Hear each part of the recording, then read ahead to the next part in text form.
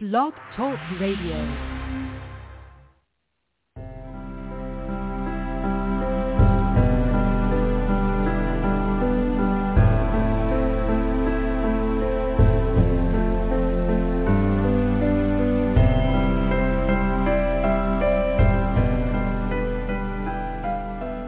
Welcome to Nightlight. Step away from the mainstream and gather around as we enlighten the world and our realities and travel this cosmic journey we call life. Join us as we share with you and provide that beacon that can guide us all to a better way.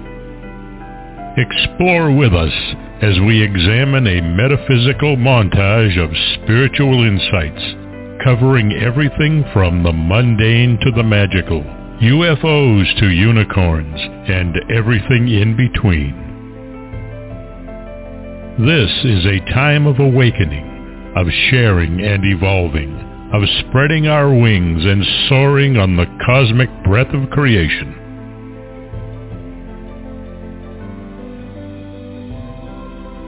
Come and join with other light-minded spirits as we weave our lights together to seek understanding, enlightenment, and with a little luck, some wisdom. This is Nightlight, a reminder that you are never alone.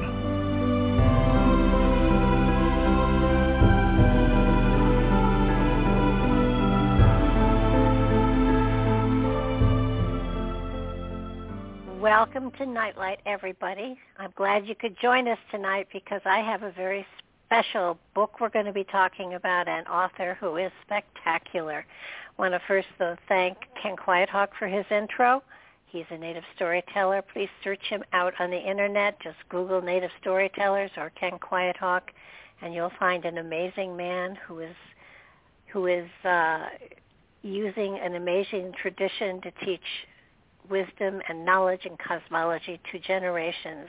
I think a more profound way to teach, actually, than the written word, but those of us who are digging into all sorts of things have to go for the written word. And the book tonight that we're going to be talking about is at the top of my list of favorites for at least the last decade.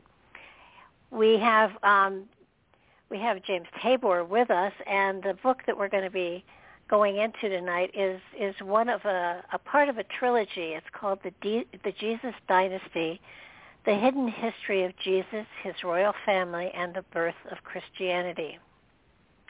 In this book, a biblical scholar, James Tabor, brings us closer than ever into the historical Jesus. Jesus, as we know, was the son of Mary, a young woman who became pregnant before her marriage to a man named Joseph. The Gospels tell us that Jesus had 4 brothers and 2 sisters, all of whom probably had a different father than his. He joined a messianic movement begun by his relative, John the Baptizer, whom he regarded as his teacher and a great prophet. John and Jesus together filled the roles of the 2 messiahs who were expected at the time, John as a priestly descendant of Aaron and Jesus as a royal descendant of David. Together they preached the coming of the kingdom of God. Theirs was an apocalyptic movement that expected God to establish his kingdom on earth as described by the prophets. The 2 messiahs lived in a time of turmoil as the historical land of Israel was dominated by the powerful Roman Empire. Fierce Jewish rebellions against Rome occurred during Jesus' lifetime. This is a book that absolutely will change our understanding of one of the most critical moments in history. James has studied the earliest surviving documents of Christianity for more than 30 years and has participated in important archaeological excavations in Israel. Drawing on his background, he reconstructs for us the movement that sought the spiritual, social, political redemption of the Jews, a movement led by one family. This book offers an alternative version of Christian origins, one that takes us closer than ever to Jesus and his family and followers. Welcome,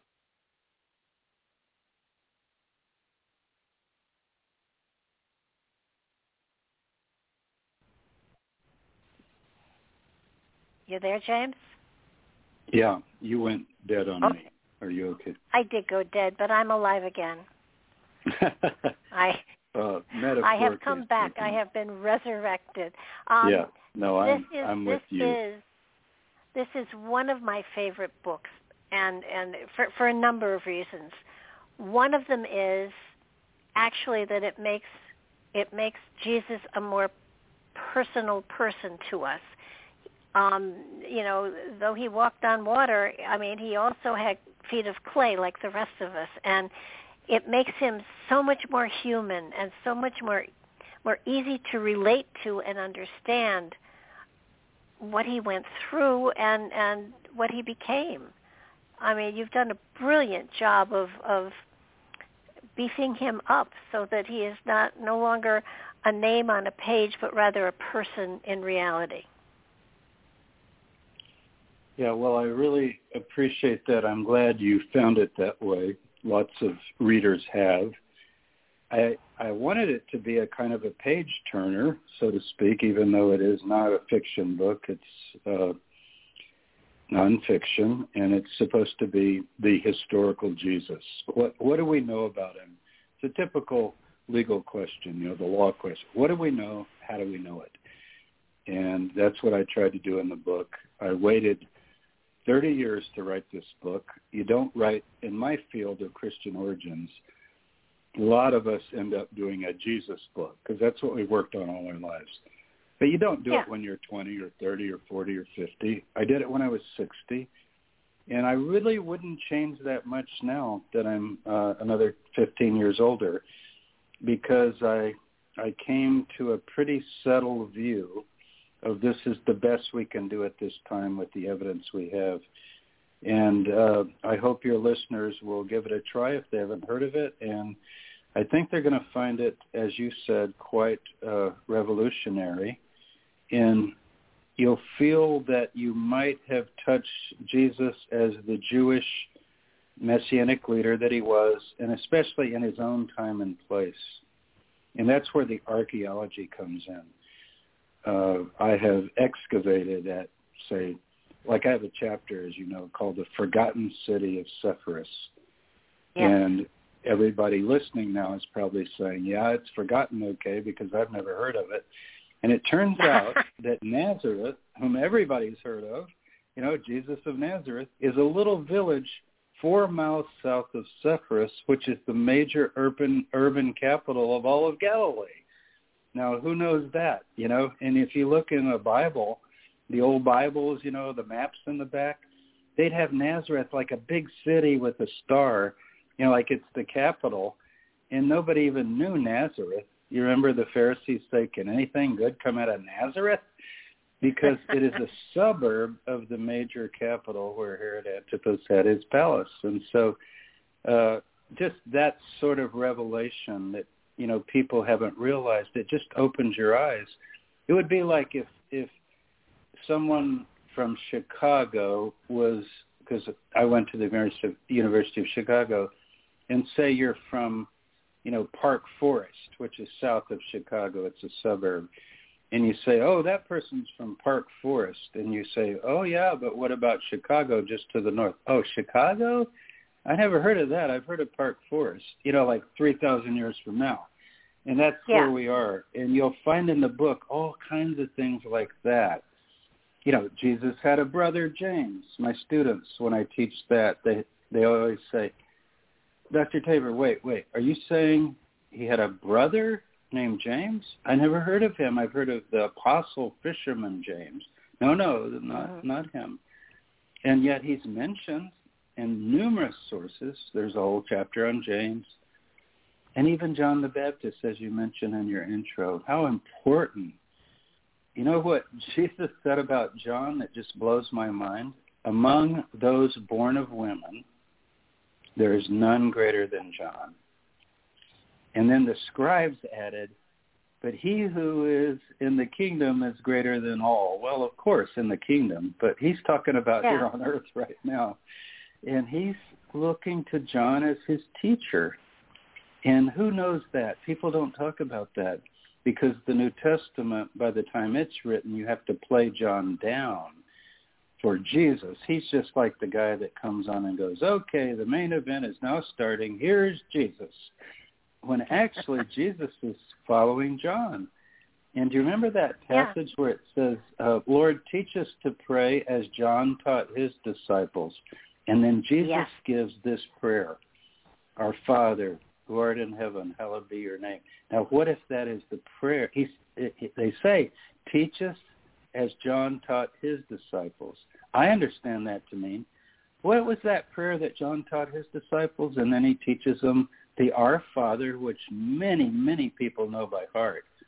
What if that comes from John? I think it's possible. So, there's just so many things. I could mention a dozen more, but I know I want you to lead the interview.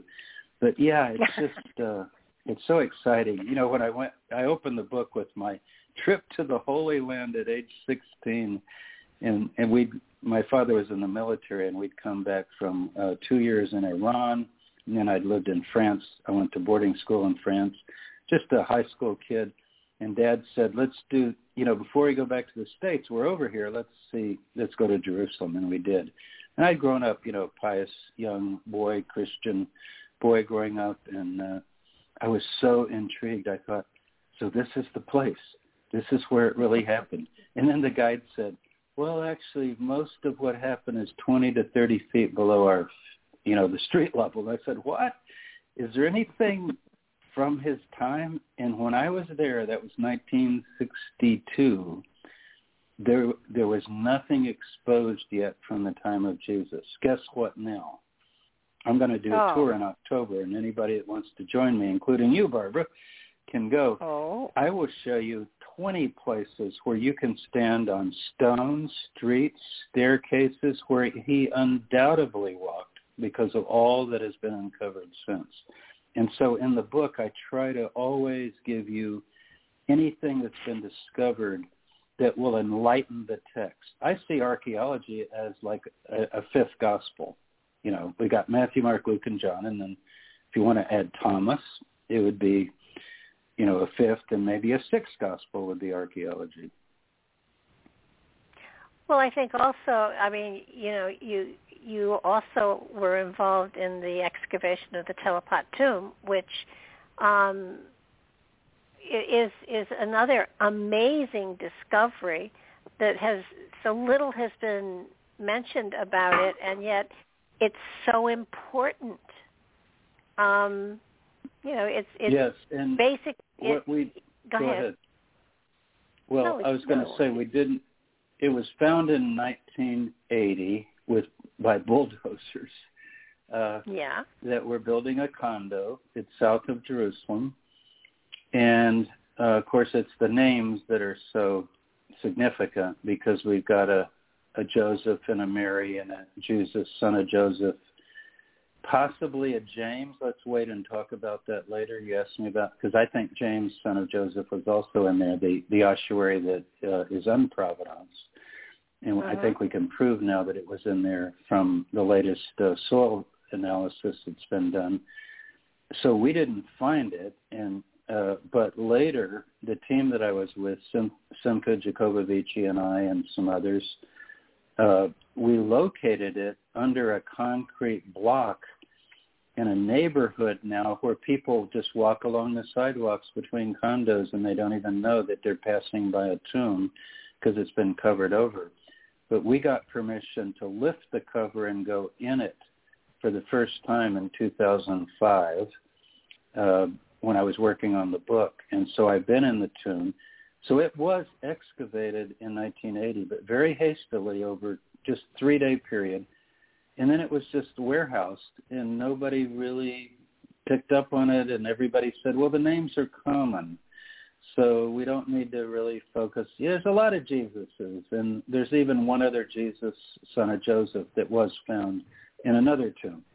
But the problem we began to see as we consulted with statistical experts at the University of Toronto and so forth, it's the cluster that counts. See, in the Talpiot tomb, there's no name that doesn't fit. There's 6 names that all fit. Jesus' brother Yosei, that was a nickname. His name is Joseph, but Jesus called him Yosei. It's in the Gospels. And guess what is written on the ossuary? Yosei. Very, very rare name, as a nickname. And so we started looking at the clusters. So I could give you an example. It'd be like if the Beatles were all buried together, which, they're not even all deceased, thank God. But unfortunately, George and John. But if they're all buried together, you would say, well, Paul and George and John, these are really common British names. And then you would say, Ringo? The cluster of Paul, George, and John and Ringo, could that be the Beatles? And then you would go from there. But what happens in Jerusalem, the Ringo is Yosei, because it's a very rare nickname. We only find it 3 other places on all the ossuaries in Jerusalem. Ossuaries are these bone boxes, that they would put the bones in after a year, and then they sometimes even more than one person, and they would put the name on the side. And but it's the cluster that counts. And when you put this together, I've said often to my critics who say, well, the names are common. That's what you'll always hear. There were a lot of Jesuses. Well, I know my facts. We're going to talk about the other book, the second book, The Jesus Discovery, in June. And I have looked at every ossuary that has been found, and there are over 1,200 of them. And I've studied all the names, and they're not dozens. They're 19 Jesuses, and we know where the others came from. And guess what? No other tomb fits with this cluster of names. So you might have another Jesus, or Yeshua in Hebrew, but it wouldn't have a Mary, a Joseph, a Yosei, a Mariamne, and a Maria. It wouldn't have these other names, you see. So it's the cluster that counts. And I was on NPR when this first came out, and I forgot who I was talking to. I know it was a well-known NPR correspondent, and she asked me about that. So I said, let me give you a test on National Public Radio. And this was going to all their stations. I said, my name is James. My wife's name is Lori. And I have a son, Seth and Eve. My guess is there's not another family in America of 4 with that cluster of names, even though James and Lori's pretty common, Seth not as much, maybe Eve not as much. But again, it's the cluster. And all you need is one name wrong, and then it doesn't work. Like you have, here's a James, a Lori, a Sally, and a George. Oh, not that, you see? So I think it is the tomb of Jesus, but Jesus of Nazareth. I think it's the Jesus family tomb. But we'll talk about that more in June. But where it really impacts this book, the Jesus Dynasty, is the empty tomb. If you find the tomb of Jesus, but the Gospels report the tomb is empty, then how are you going to reconcile that? Do you just throw the Gospels out?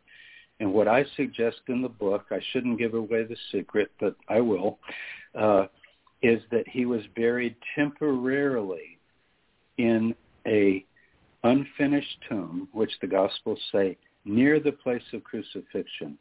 So that's not the permanent tomb. Of course it's found empty Sunday morning because they moved the body after Passover. What else would you do with the corpse if you're going to bury it? And so the Talpiot tomb would be the permanent burial.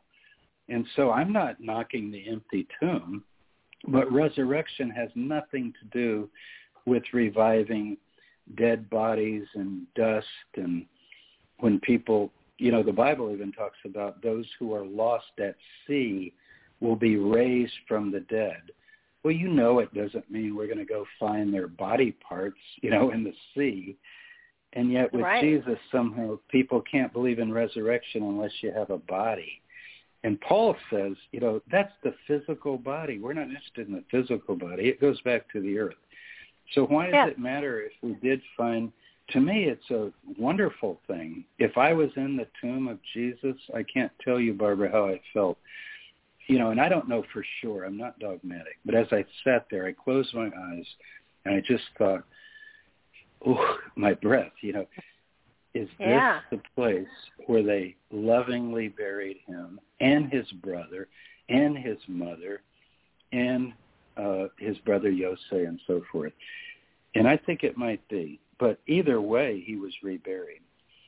One of my greatest critics, I'm not going to name the person, I'm not going to say he or she, but someone who's really against this Talpiot tomb theory, a well-known person. This person said, well, I think Jesus was buried in the Church of the Holy Sepulchre, Dr. Tabor, and why are you making it this other tomb? And first of all, I don't think the Church of the Holy Sepulchre is even that first tomb, where it was temporary, but we can get into that later. But I said, well, and this person's Jewish, by the way. I need to point that out so they don't even believe Jesus was raised. And I said, oh, do you? And I tried to be nice, but I knew I had her. Oh, I let out the gender. I knew I had her, and I said, this was in a conference. I said, so is that tomb empty? And she goes, well, of course it's empty. And I said, oh, it's empty. So he's either raised or they moved the body. So if they moved the body, wouldn't it be in another tomb?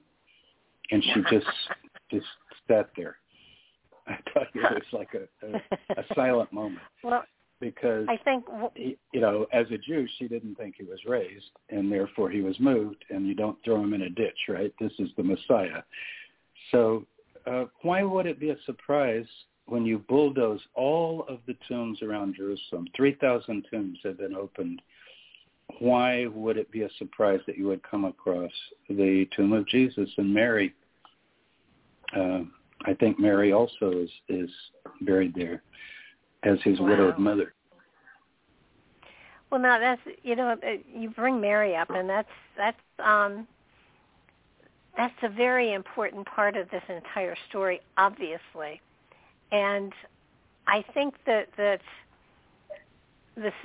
fact that there were four brothers and two sisters besides Jesus, and I think the story of Mary is so important because it makes the whole story so much more real that she was pregnant before she married, and yet there are four other brothers and two sisters, and the Bible doesn't talk about them at all. And I think what blew my mind was that not only do they not talk about it, but that after Jesus it was James, and after James it was Simon, and that's why I call it the Dynasty, right? Yeah, absolutely. And it's kind of like the Bible doesn't seem to talk about any of this, and yet, she was a good Jewish wife and mother, and she had many other children, absolutely. and then the element of the fact that she was pregnant. I've talked to a number of nurses and a couple of doctors, and in my mind, the divinity of Jesus is never in question, because the spirit, the soul, metaphysically speaking, doesn't enter the body until a short period of time before, after conception.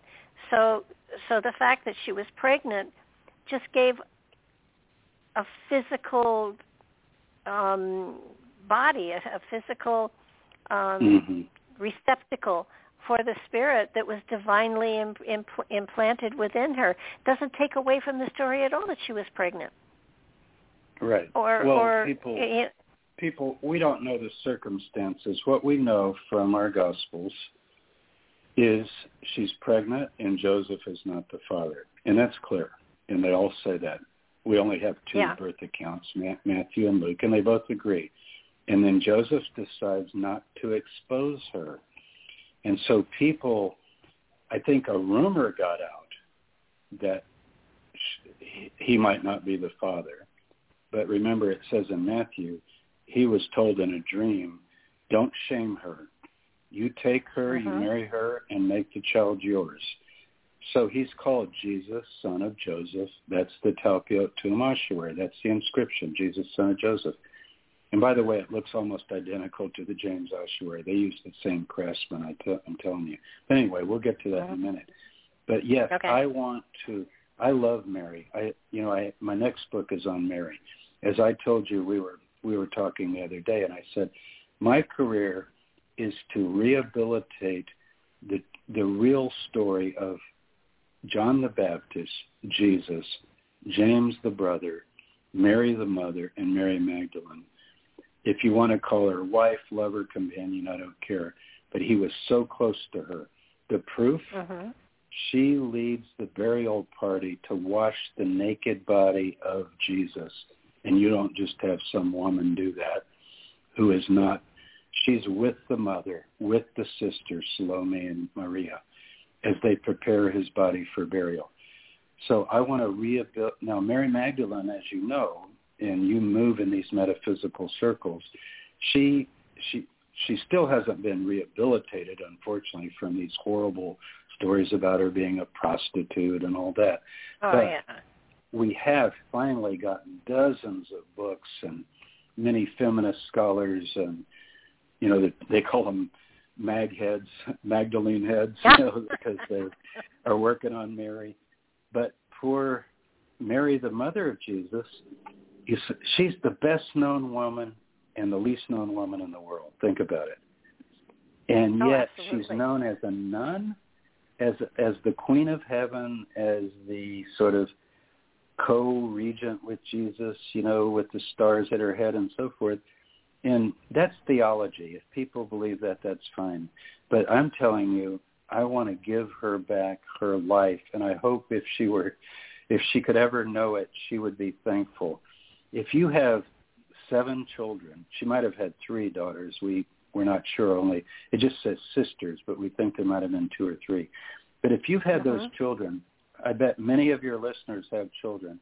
How would you like your history to be written later? We change your religion. You're not a Jew. You're a nun. You're a Christian. You're Catholic. We take away your children. You never had sex with your husband ever in your whole life. You never had sex with anybody because you're so holy you can only be a heavenly goddess.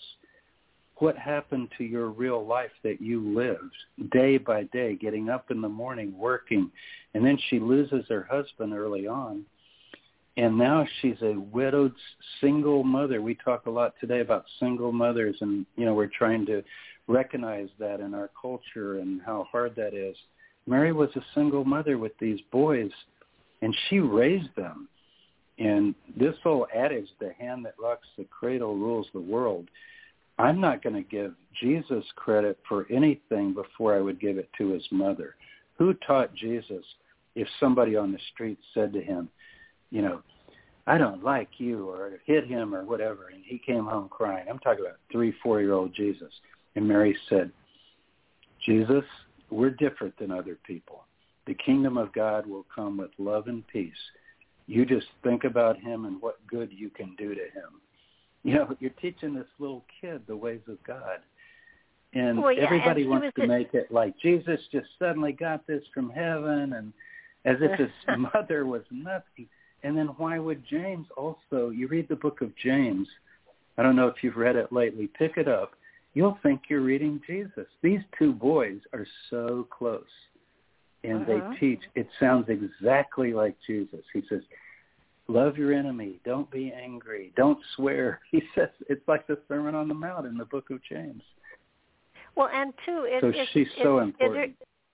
It's interesting too that after Jesus was gone, everybody says, well, Peter was the leader, but no, he wasn't. James was the leader, and after James, and Jesus' other brother after James, so that there was a dynasty. They did defer that way, and it's amazing that people don't know about this.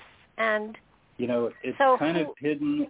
It's hidden in plain view because it's not front and center. The brothers are mentioned. They're named in Mark 6, verse 3, and then they're mentioned different times. It'll say, and Jesus and his mother and brothers did this and that.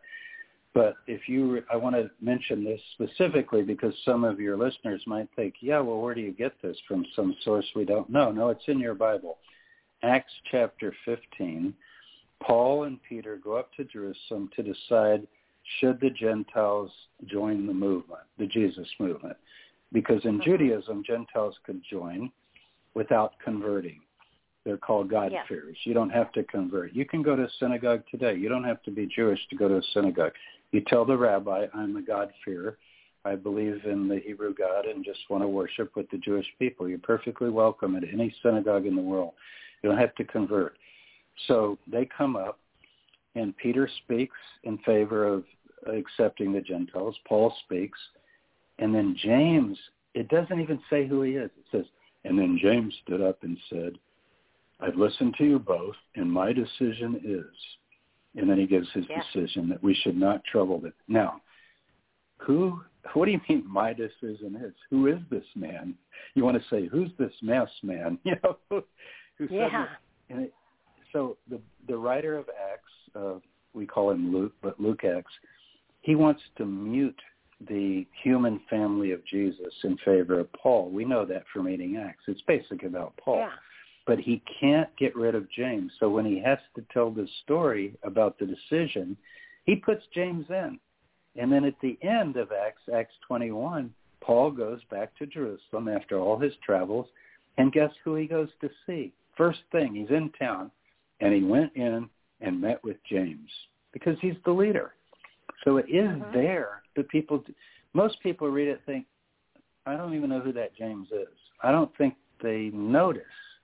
But he's there. He's hidden. And if you read the book of James, it's real clear that he's in charge. He writes to the 12 tribes scattered abroad. So it's really important. And even the pregnancy, my position on the pregnancy is a woman has the secrets of her heart, and whoever she was with is her business. Remember, marriages were arranged in those days, and Joseph was probably older. All our sources seem to indicate he was an older man, and he died because he just disappears by the time Jesus is 12. So we can't judge who this was. We can talk about, if you want to get into it, and I do have a whole section on this, that we have a name of a person, Pantera, P-A-N-T-E-R-A, and it's a family name in the family of Mary and Joseph. So possibly, was it a cousin or somebody of her family that she fell in love with? But I just, this idea that she was raped by a Roman soldier or something like that, nobody knows that. And however she became pregnant, she ended up being told in a dream, or actually a vision by an angel, Gabriel, that which is conceived in you is of the Holy Spirit. And that's exactly what you said. In other words, Mary, don't worry. And that's what Joseph is told. It's of the Holy Spirit. Now, what does of the Holy Spirit mean? Does it mean God made her pregnant, like the Holy Spirit made a woman pregnant? We don't have any record of that in the Hebrew Bible. But we have God blessing unions, right? So by the Holy Spirit means by the will of God. This pregnancy is a blessed event by the will of God. And I'm sure there are people listening who have had children out of wedlock, and they would understand what that means, that you can have a very sacred event, whether you're married or not. You see what I'm saying? People have their stories. I mean, we can't always go by a conventional Victorian idea of a perfect couple with no problems, and they get married and have their kids, and they never have problems, and the grandkids never have problems, and nobody ever gets pregnant. And I just think we have to honor her as a virtuous woman, but a normal Jewish woman who had a child. And I did go hunting for the father, and we can talk about that. But I want you to lead me through the book, and we'll get to that whenever you're ready. I would really like to also, there were other children, and Mary obviously had to have a husband because being unmarried with a child is not acceptable. So who is the father of all the other kids? Well, let me back up a little because people will be, people who come from various traditions will be thinking of some other questions, and I'll lead into that. The Roman Catholics, first of all, Mary, in theology by the 3rd century A.D., 200s, Mary can't have sex ever. She can't have sex to have Jesus, and she can never have sex at all because she's the Holy Mother of God. And they developed this false sense of piety that sexuality is somehow tainted. It's this Hellenistic kind of dualism that the body's lower and the spirit's higher, which is true, but the body's blessed in Genesis, be fruitful and multiply, And so that's where it started, is she can't have sex at all. Well, then who are these brothers? And so what you have is an idea, 2 ideas. One is that they were children of Joseph from a previous marriage. So he brings the kids in. Mary's just the little 16-year-old virgin, and she never has sex with him. So now there are the brothers and sisters added to the family, but they were Joseph's, and he's an older man previously married. That's the Greek Orthodox view. Then the Roman Catholics said, wait a minute, Joseph can't have sex either because he's the Holy Father of the Holy Family. So they can't be his kids because then he would be having sex. So now we have to make Joseph celibate, Mary celibate for life. We're talking about perpetual celibacy from birth to death. So whose would they be?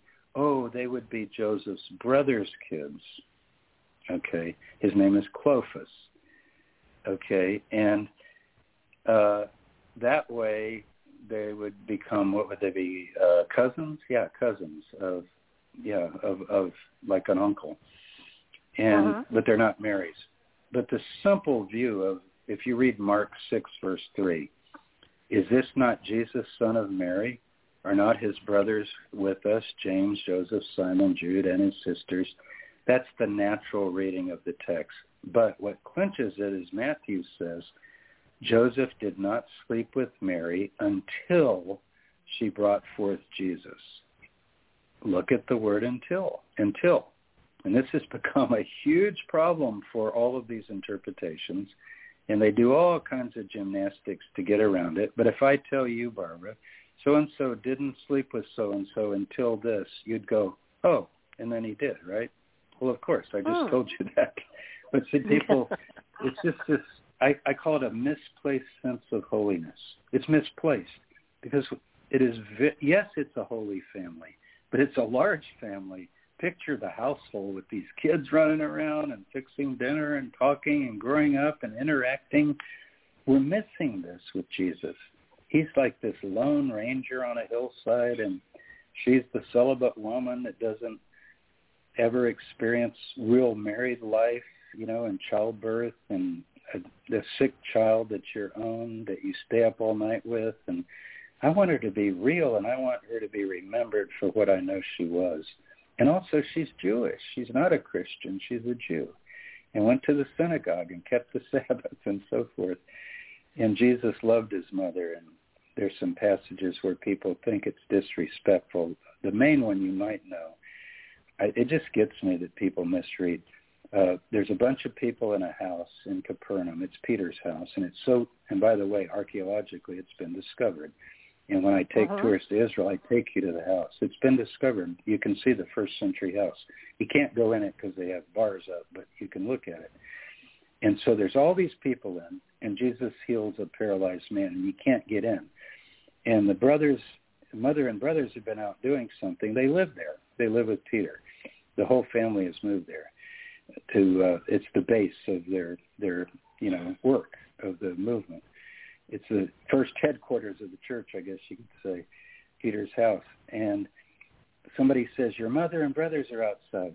And he goes, who are my mother and brothers? And then he waves his hand to the crowd and he says, those who hear the word of God are my mother, brothers, sisters, and so forth. People read that today. Almost everybody that reads it says he's putting down his physical family and exalting his spiritual family. Not at all. They live there. He wants the people that are obstructing them from getting in to feel welcome. It's mi casa, su casa. He's saying to them, Mom and the kids and the brothers are there. That's fine. They live here. But you're all my brothers. You belong here. You don't have to leave right now and get out. You see what he's saying? It's actually positive, not negative. And it expands the family into a cosmic family of those who hear the word of God. We're all one as a big family.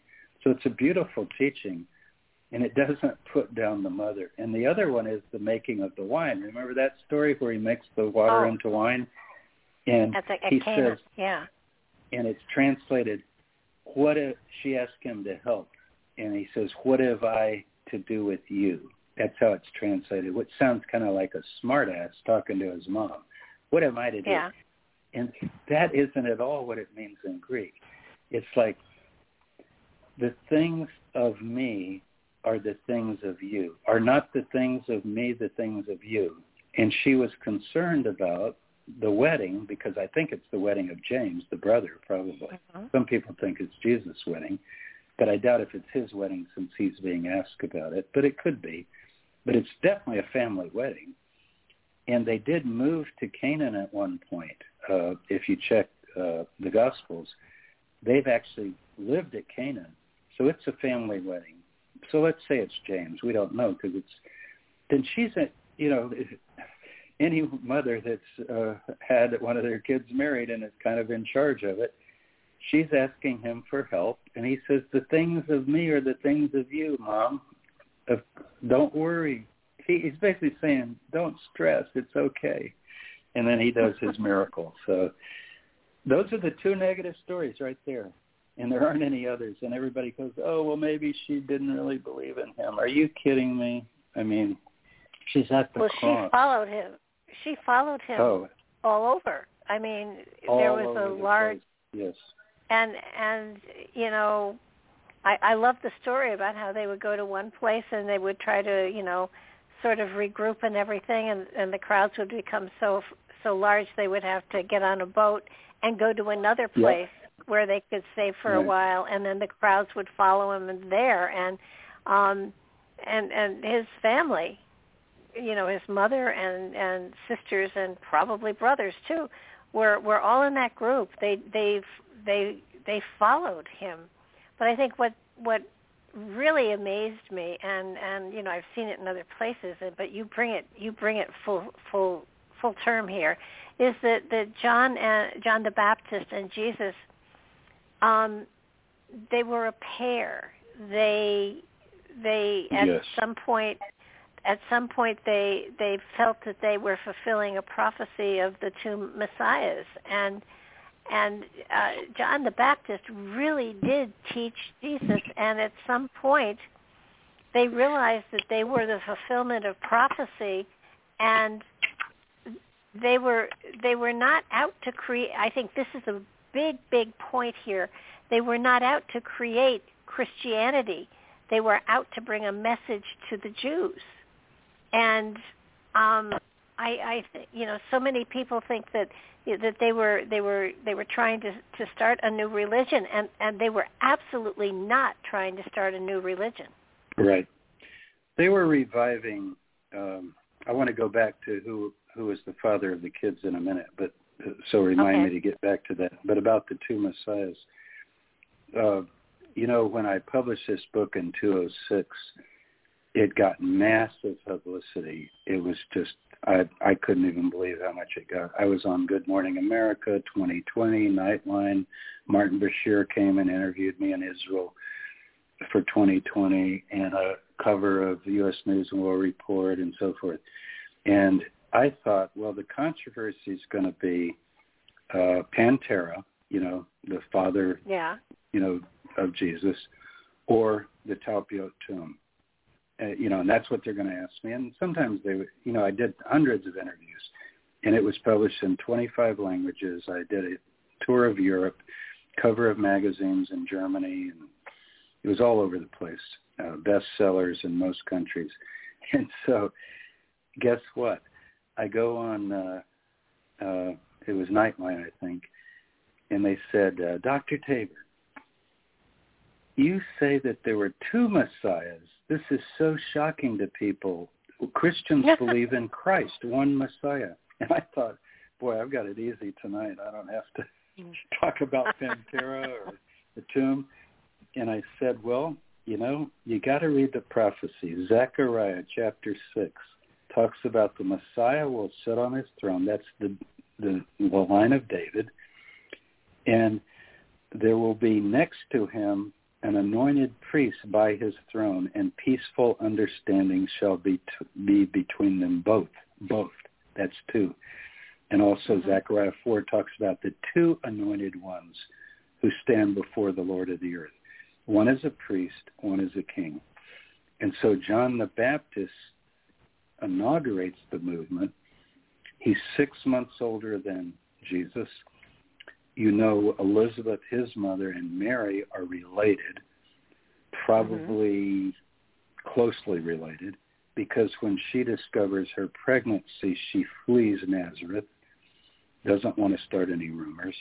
It says she flees in haste to the hill country of Judea and visits Elizabeth and Zechariah, the parents of John the Baptist. And she stays there until John is born. So she's actually present. Here's a new vision for you. You know, I hope to do a series someday, you know, a TV series, not a movie. I'd rather go with a scripted series, 6-part series on probably Mary and bring all this in, but on Netflix or HBO, working on that now. But I would have Mary and Elizabeth, you know, Elizabeth's having John, and Mary would be attending at the birth. Imagine that. You know, these people are bonded. And remember, they go to Jerusalem every year, the Galilee families. All of Galilee goes to Jerusalem for the Passover. They go for Sukkot, the Feast of Tabernacles. They go for Shavuot, Day of Pentecost. 3 times a year, they all go down there to the temple. And that's when they would see their cousins and their, you know, so John and, you got to picture John and Jesus. They're not strangers that meet at the Jordan River on the day he's baptized. They basically have grown up together. I bet they spent hundreds and hundreds of hours together. And right near Ein Kerem, where John lived, we know where he lived, the village of Ein Kerem, we've excavated, and it's in the book, the John the Baptist cave, which has the earliest drawing of John on the wall. And it's a baptismal cave that was used for mass baptisms. It's one of the biggest. It's called a mikveh. Mikveh is the baptismal pool of Judaism. And you could baptize hundreds of people. And people don't realize, if you read the Gospel of John, when Jesus is baptized, he goes into Judea and baptizes more people than John was even baptizing in the north. So they team up for at least half a year. It's like, you take the north, I'll take the south, and we'll meet you in the middle. And then John gets arrested. And Herod realizes, oh boy, we got to stop this guy. And then Herod tries to get Jesus. And Jesus is warned, Herod's going to try to kill you. This is Herod Antipas, the son of Herod the Great. And he lives in Sepphoris, right where Jesus grew up. So Jesus knows him real well. He grew up probably working in that town as a stonemason. And so just being down there at it's called Suba, S-U-B-A. And we excavated there for 5 years and cleared that cave out. And it's amazing. I'm convinced that that's the cave of John the Baptist, where he grew up. So you got to picture these boys. I have a question about that cave, though. Sure. Is there not a place in the cave where it looks like there's a place where you could put your foot? Yes. And it's really interesting. It's carved into bedrock. What was the point of that? Was that part of a cleansing, or, I mean... The best there are followers of John the Baptist today. People don't know that. Uh-huh. They're called Mandeans. They're in Iraq. I've been to Harvard. We had a conference at Harvard a few years ago, and they flew in. We flew them in to meet with us. They showed us in the Charles River. They baptized and showed us how they did it. Oh, it was amazing. kind of reproduced because they have kept their traditions. And they fled after the Roman revolt. They fled the country, and they revered John the Baptist as their leader. And they didn't get in with Jesus, and some of them even negative on Jesus, but I think that's more later. But anyway, they have rituals in which you anoint the right foot with oil as part of your baptism, and it's the idea of the foot is you step forward with your foot in life, like to walk in newness of life. Paul talks about you're raised in baptism and you walk in newness of life. So this is not a ritual that passed into the church. It could have, but you can see how powerful it would be. Let's say you're baptized, you come up out of the water. It's a burial, immersion. You're given your new white robe, which is your new life, and then you put your right foot into this little basin, and you pour. It's perfectly carved. It'll only fit the right foot. If you put your left foot, you can't get it in. And they pour the oil and probably had some prayer like, go forth in righteousness as you step through the pathways of life, or something like that. Now, we don't know if that was done in the time of Jesus and John, because this cave was used for the next 200 or 300 years by the followers of Byzantine Christians and so forth were revering John. But that's our interpretation. We're not sure, but why would you have a carved... there was one archaeologist, I remember, I won't name him, but he said, I can find rocks like that in any cave that look like a foot. And I said, name one. Because I'm telling you. Did you put your foot in the hole? It's like it looks... were you able to put your foot in that? Oh, really? Yeah. And then there's a little basin thing to the left of it with a channel, so that when you pour the oil, it runs onto the foot, see? So we think it was and that would be how you're anointed, not with your head, because that would make you the Messiah, but with your foot, which makes you a humble servant, you see, because the foot is the service, walking forth in service. Sense. Now, that's possible. I can't prove that because you can't, you know how archaeology is. You try to interpret the artifacts. We have a book coming, well, Shimon Gibson, who is my partner at the cave digging, my archaeological colleague and co-director, he has a book that people can look up called The Cave of John the Baptist. It's in print, and it tells all of this. And we're speculating. We don't know for sure. But we do know that John and Jesus were very close, and they are not rivals. And when Jesus hears John is beheaded, he is devastated. And if you read in the Gospels, it says, he said to the disciples, let's go away to a lonely place. And he wanted to go away and just think about this. And I think what he realized was, if you really oppose these people, they're going to kill you. And he started telling his disciples from that day forward, you can actually read it in Mark, it says from that day forward, he said, the Son of Man is going to be delivered in the hands of men. And he started saying this might not be the triumphant thing you think. Because remember, he believed the kingdom of God had to come without violence. He never gathered arms. He's the only revolutionary at the time that didn't get, hundreds of people together, gather arms, and then attack the Romans. He believed that the kingdom would come by people beginning to, basically the will of God being done on earth as it is in heaven.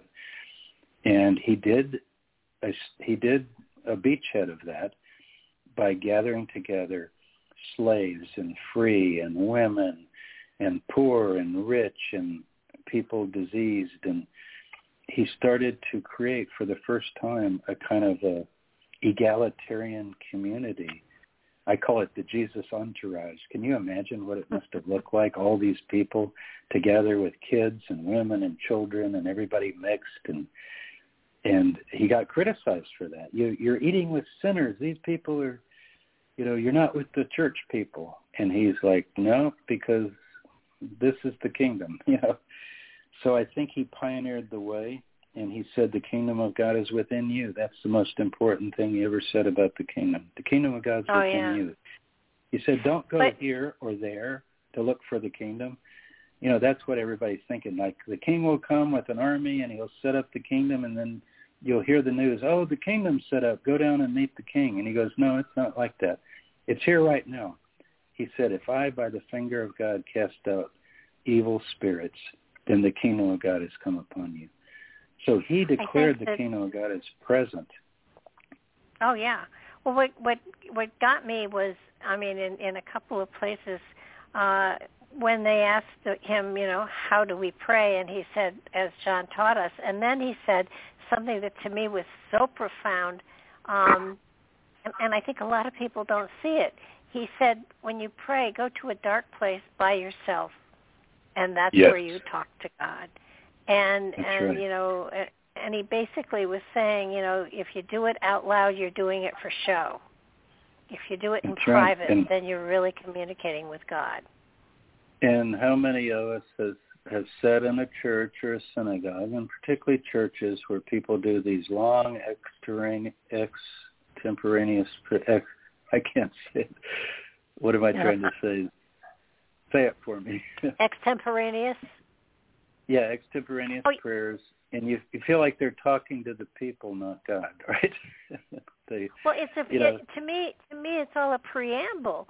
It's not necessary, and I mean, to me, it's all of these prayers are wonderful and beautiful, and the Psalms are wonderful and beautiful. But if you're going to teach someone or help someone find a way to communicate directly with God, you know, they do it in private, in the dark, talking to God, and not reciting something that is from memory. But exactly. Rather, and it sounds like meditation, which you could also, you know, it sounds a lot like meditation. Go to a quiet place, sit quietly, be comfortable, try to empty your mind of extraneous thoughts, and just suddenly, you know, begin to try to connect to the ground of your being, the Heavenly Father, as he called God. And then the idea that in him we live and have our being, and he's not very far from each one of us. Those are two of the things he taught, so that he knows the hairs of your head and so forth. And he, she, it, you know, used the masculine, but God knows that, you know, he taught this intimacy that is so hard for people to believe, because they look at the world and they see the billions of people and all the confusion, and yet even our supercomputers can keep up with trillions of bits of information in a second, you know all of it. And so the idea that the force of all forces, which is my definition of God, the ultimate force, God Most High, is intimately connected to all of us, because we actually spring from God. You know, we have our being. In him we live and have our being, is my favorite expression for that. And so, yes, every thought, every desire is connected to God. And that's what he wanted people to realize, to get in touch with that intimacy. And he always said, your Father knows before you even ask. Yeah. So it's not like no one had ever taught this, but he did teach it. Well, I think also the thing that most people don't realize is that they were Jewish. They were absolutely Jewish in faith, and that there was no intention at all to create another aspect of the religion. It just, I think, right. You know, I think he'd be horrified, I think. Yeah, exactly.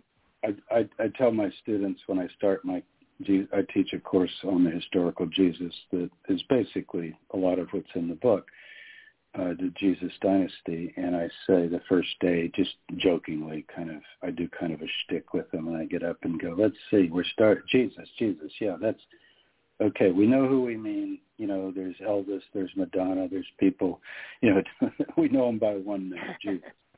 So we got that. I said, now, what was his religion? And I got a class of 50 people. They're sitting there.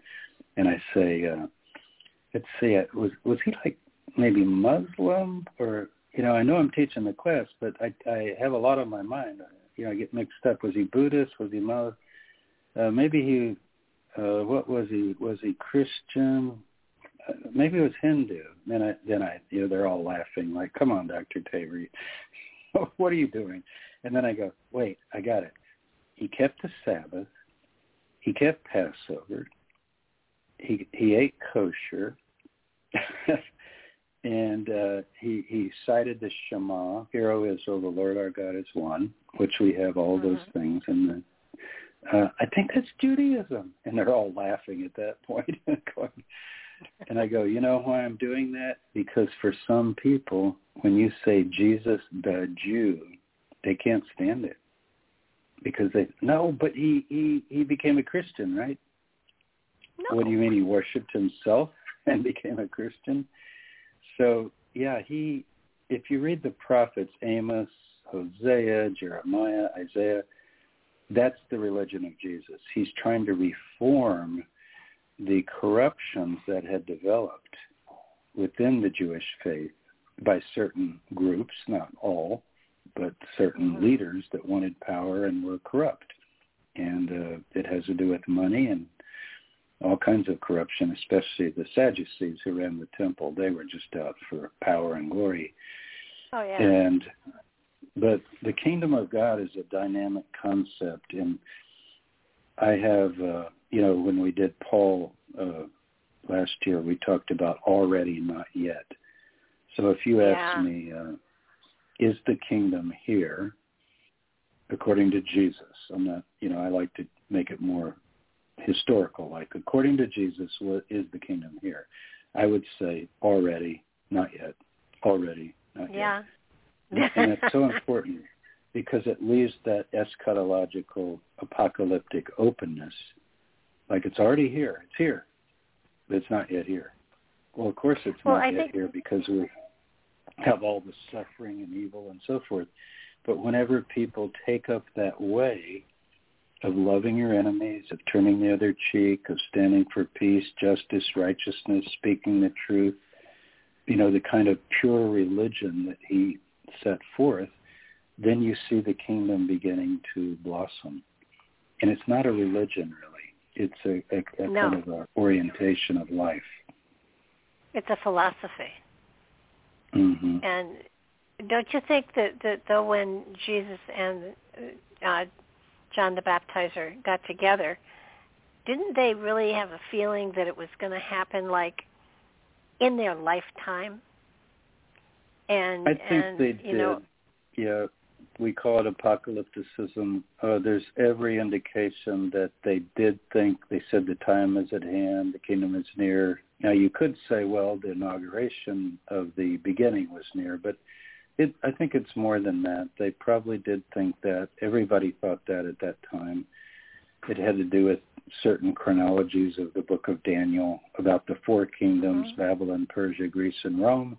And now you're in the fourth kingdom, Rome. And later under Nero, this is after Jesus, but, you know, he's the beast that has the number 666. That works out to say in Hebrew, Neron Kaser, Nero Caesar. So they were thinking it would come in the first century. Jesus said this generation will not pass till the kingdom of God comes. So he's expecting it. I dedicate the book to Albert Schweitzer, and it was published exactly 100 years. I didn't plan this. I noticed it and put it in the preface or in the dedication. 100 years after Schweitzer, 1906, the quest for the historical Jesus. And I published mine in 2006, and I dedicated it to him. And what he says on the last page of his book, and to me it's the best expression ever. He said, Jesus threw his shoulder against the wheel of history and pushed with all his might, and it lunged backward and crushed him. And I just find that chilling because I think that's exactly what happened. But what Schweitzer did, as you know then, is he gave up his professorship at the University of Basel, where he was a New Testament scholar like I am, and went and got his MD, medical degree, and went to Africa and spent the rest of his life trying to live like Jesus, helping the poor, the sick, the lonely. And I think it's a call, following Jesus.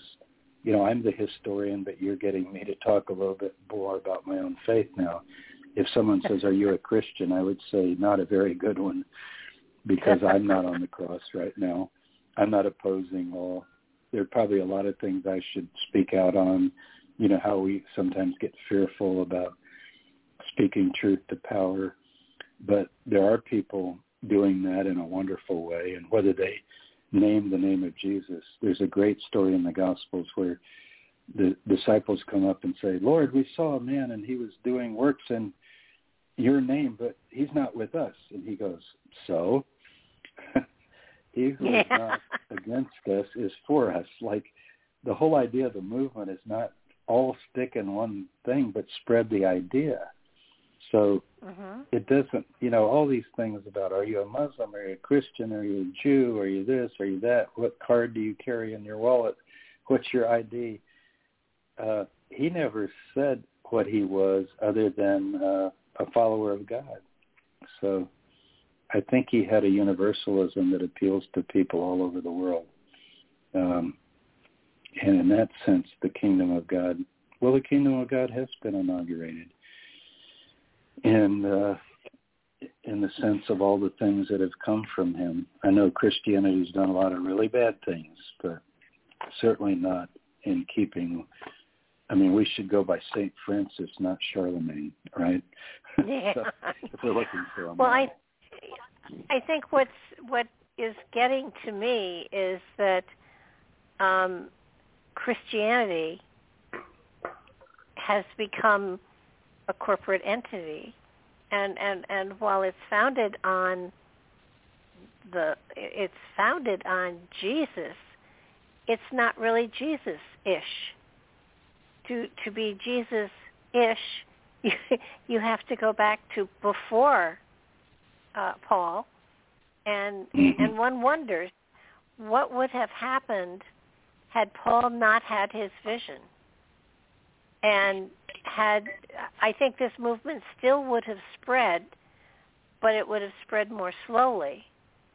And the disciples were sent out to the Christian areas. I mean, after Jesus passed, they were, it wasn't just Paul talking to the Gentiles. The others were as well, and everybody got killed. I mean, nobody died. Yep. If you are in this movement, you will not die of old age. That's right. Yeah, I think John might be the only one that supposedly died of old age. Yeah, it's hard to know. I mean, we have to, you and I talked about Paul for a couple of hours in that show last year, and on the one hand, he did really formulate and organize a kind of a structure for Christianity that people like Augustine and Aquinas and Luther and all the reformers, basically looked to Paul. I would certainly call him the founder of Christianity, not Jesus, would be Paul. If he hadn't come along, I don't think it would have died out. I think there was enough of a dynamic seed planted that it would have spread. But it doesn't surprise me that it got institutionalized and forgotten and corrupted, because it happened with the Buddha too, with Gautama. We think about what we can recover of his life, and if you had asked him, well, what religion are you? Well, first of all, Hinduism isn't even a religion. When you really study it, it's a certain way of thinking about the cosmos. And Buddhism is not a religion per se, but it is, and if you know what I mean. And so, but within 300-400 years, you had Buddhism with Buddhist temples and all these doctrines developing. Same with Christianity, same with Islam. with Sunni and Shia killing each other. And I think any great religious teacher, unfortunately, seems not able to keep the followers to the original, more pure reform message.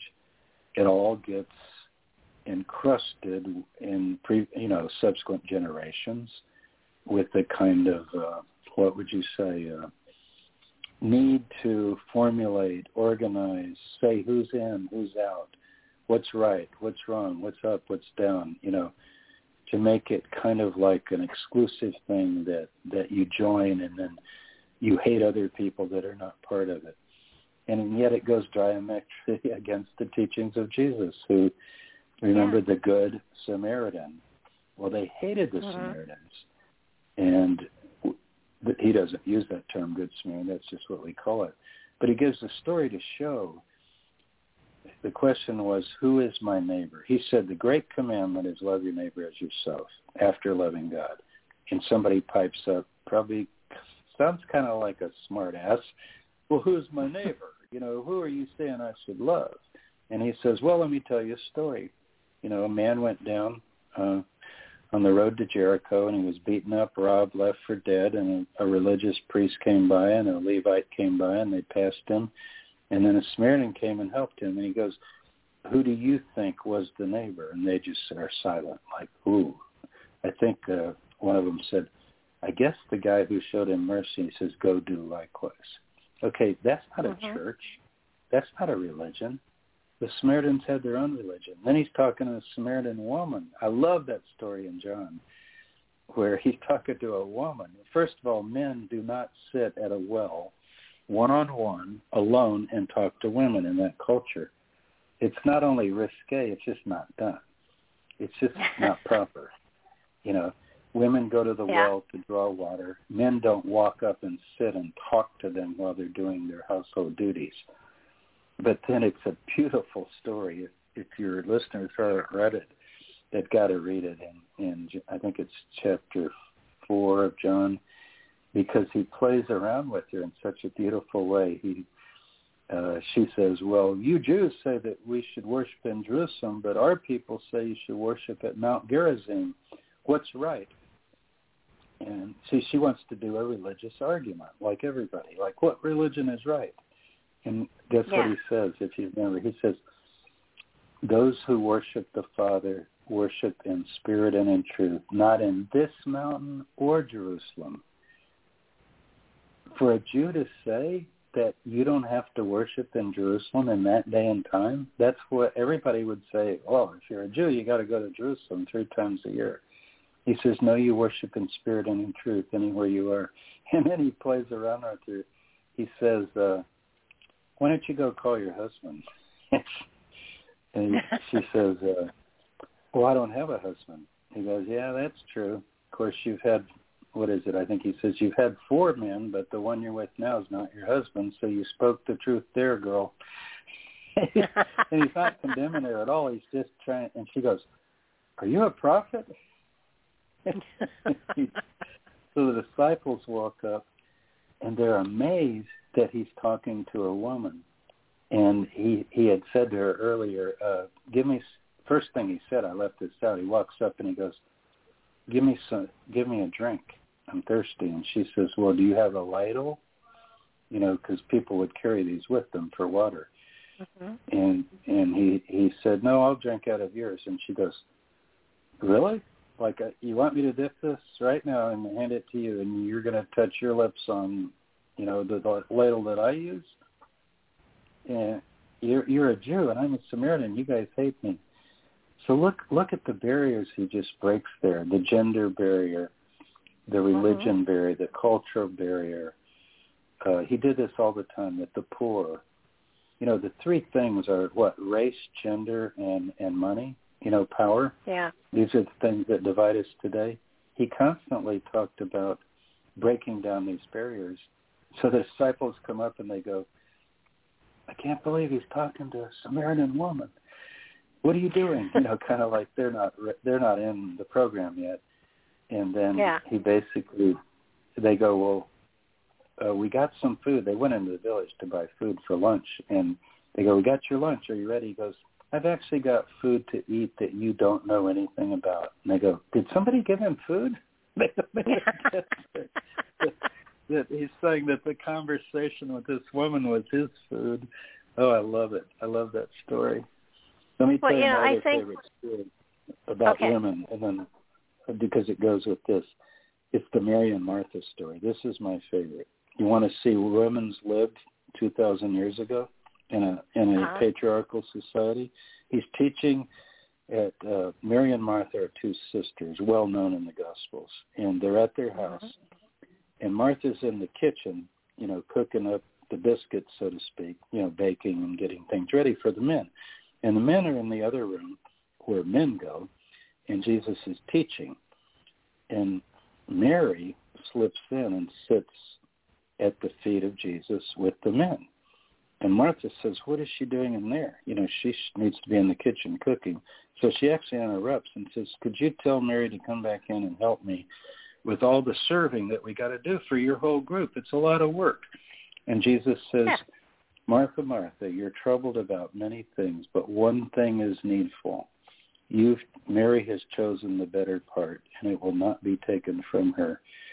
And I guess he's almost saying, even if the dinner burnt, it wouldn't really matter that much, but a woman belongs at the feet of the teacher as much as a man.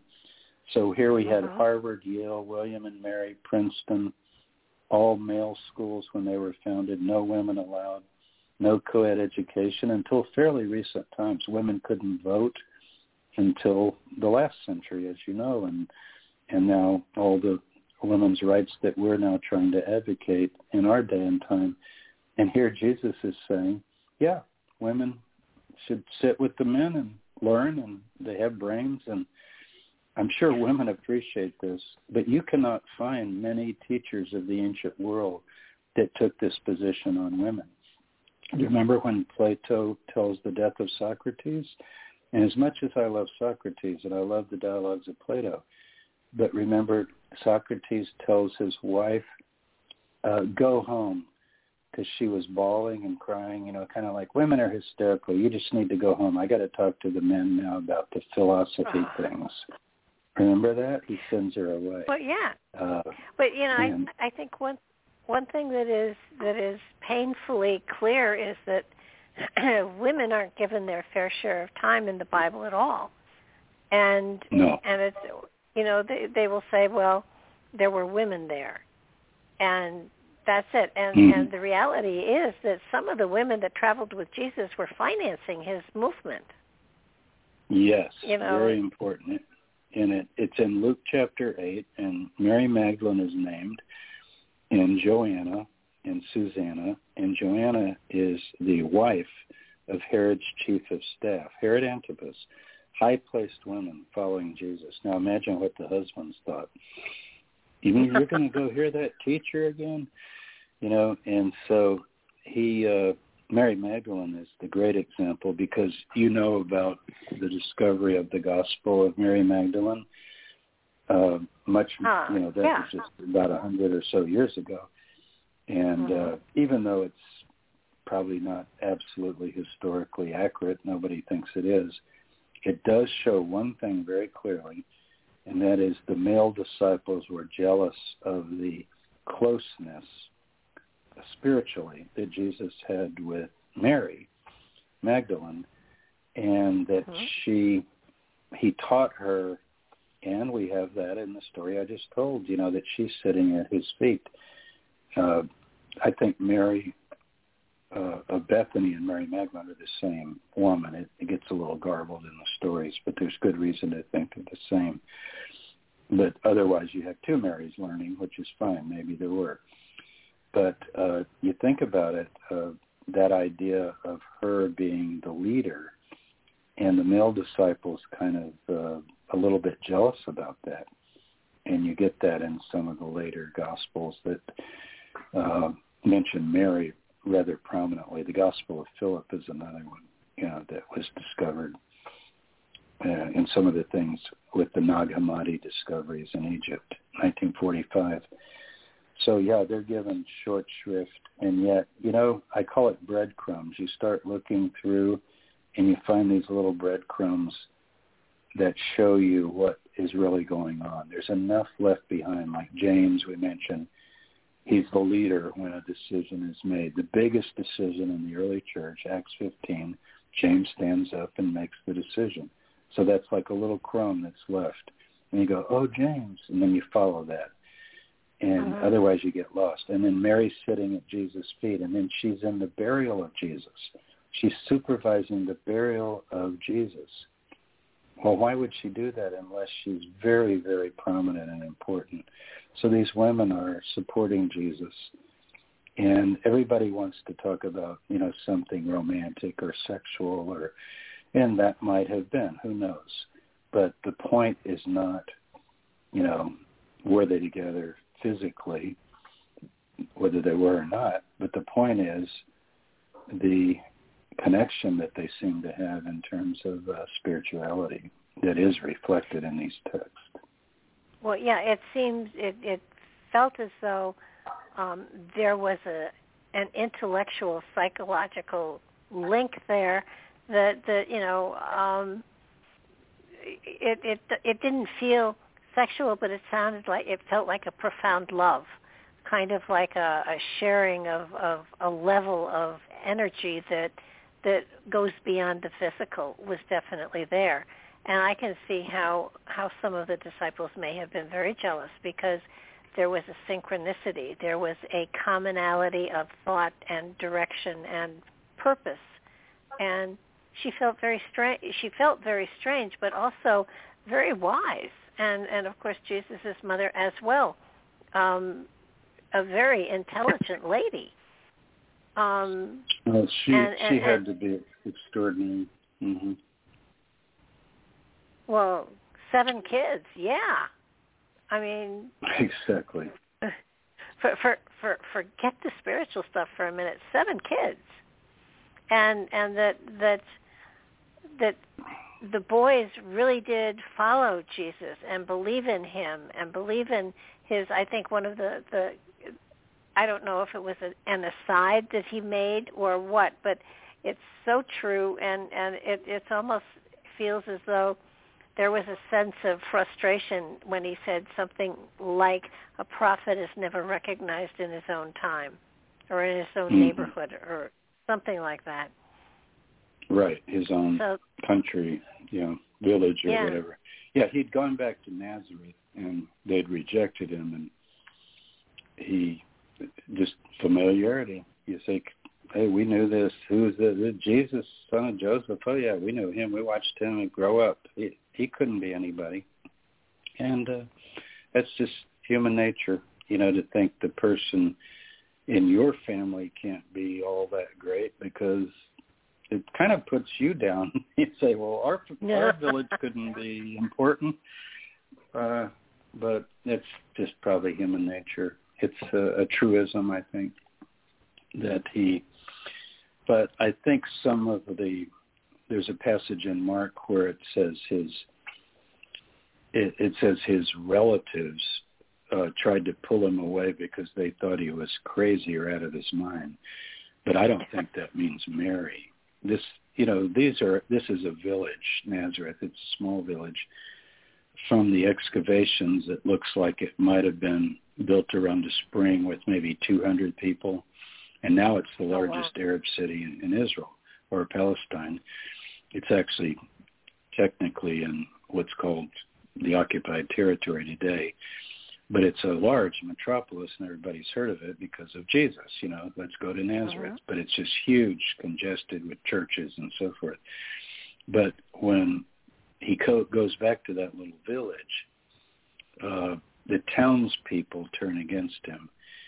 And the Greek says his own, you know, so it could have been relatives, it could be cousins, it could be people that were jealous. It took a while for everybody to come around. But I don't think it means that his inner family rejected him. Oh, no. They might not have fully, remember they're younger, he's the oldest. And he, when Joseph dies, he takes charge of the family. He becomes, in effect, the father of the family or the leader of the family, because we have references. It'll say, and Jesus took his mother and brothers and went to Capernaum, where Peter's house is, like I mentioned earlier. Well, why does it say Jesus took his mother and brothers? You wouldn't say that if there was a father around. So he's the responsible one. Now, the biggest misinterpretation that I know of, and I grew up with it, you would have grown up with it if you've been exposed to Christianity, and that is that when Jesus died, he turned the care of his mother over to John, the son of Zebedee, the fisherman.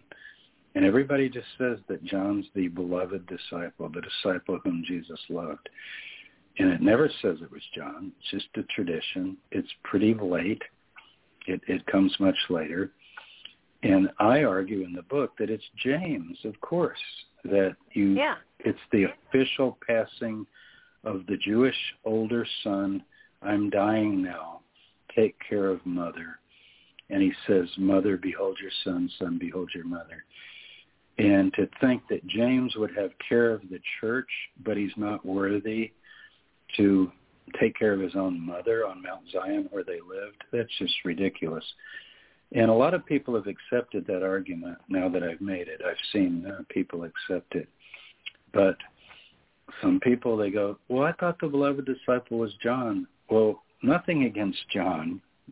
First of all, they get their Johns mixed up because there's two Johns. There's John the Elder, who is the sweet old man who goes around saying, love your neighbor, love one another, love one another. He lives in Ephesus. But John, the son of Zebedee, he and his brother James, this is the other James, the fisherman James. There's Peter, Andrew, James, and John. They're all two sets of brothers. They're fiery guys, and we have two stories from them. And both times they want to, one time they want to burn up a village because it didn't accept them. They say, Lord, can we call fire down and burn those people? And Jesus says, you don't know what spirit you are. A pretty sharp rebuke. You apparently don't even know what this is about. So that's not the guy that he turned his mother. Nothing against John. He's one of the 12, but they're not perfect. And the other thing is he and his brother asked to sit at the right and left hand. Remember, like they're pushing the others aside, and they go, well, when we come to the kingdom, can my brother and I be at the right and left hand? And Jesus just kind of looks down at the ground, and he just says, I picture him shaking his head and saying, those positions will be for those God chooses. You don't walk up and choose it and push people out like who is the greatest. And then remember, he takes the little child and he says, you really want to be at the right and left hand? Then be like this child. Become humble like a child. In that culture, children ate after the parents. We really reversed that because we worship our children now. And I know we did that with our children. Oh, you want to eat? Here, honey, here's your food. We take care of you. But back in those days, like my parents grew up, I think it was more the adults are the main thing, and the children need to kind of be quiet and play. They're humble, They don't rule the house. So he said, become as a child, and then he also said, become a servant of all. Become a servant. And in one text, he used the word slave. Can you imagine? Become a slave to all if you want to be great. Well, this is such a reversal to say that to become great, you become a servant. And it's one of the great teachings of Jesus. So I don't believe that John, the son of Zebedee, the fisherman, or James, his brother, in the two stories we have, are the ones to whom Jesus turned over the movement. I know the names get confusing. So, and also he lays on Jesus' breast at the Last Supper. That's something a kid brother would do, That was something else. That now that you brought up the Last Supper and how the Eucharist supposedly is a reflection of that, you have some very good reasons why the Eucharist is not a copy of the Last Supper. Yeah, it has been it's been really changed early on by Paul, I think, where he says that drinking the cup, the wine, is the blood, and eating the bread is the body, and you eat and drink the body and blood of Christ.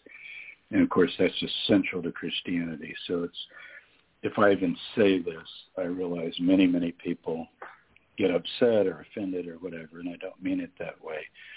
But we can now show that the earliest Eucharist service was actually upholding a kind of vegetarian or plant-based idea that the animal sacrifices were not the way to come close to God.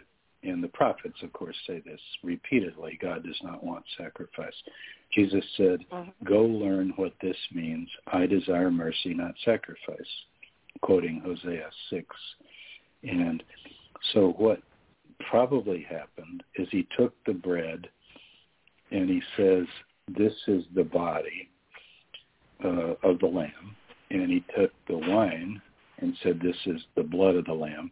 This is my blood. In other words, we don't need to slaughter an animal anymore to be close to God. And that was probably, Bruce Chilton is the one who first suggested this. And he wrote an article about it and a book about it. And I think it's very compelling. In other words, the disciples are saying, should we go get the lamb? Is it time to bring the lamb? Because they're going to kill the lamb right there. And he goes, you see this bread? This is the body, the flesh.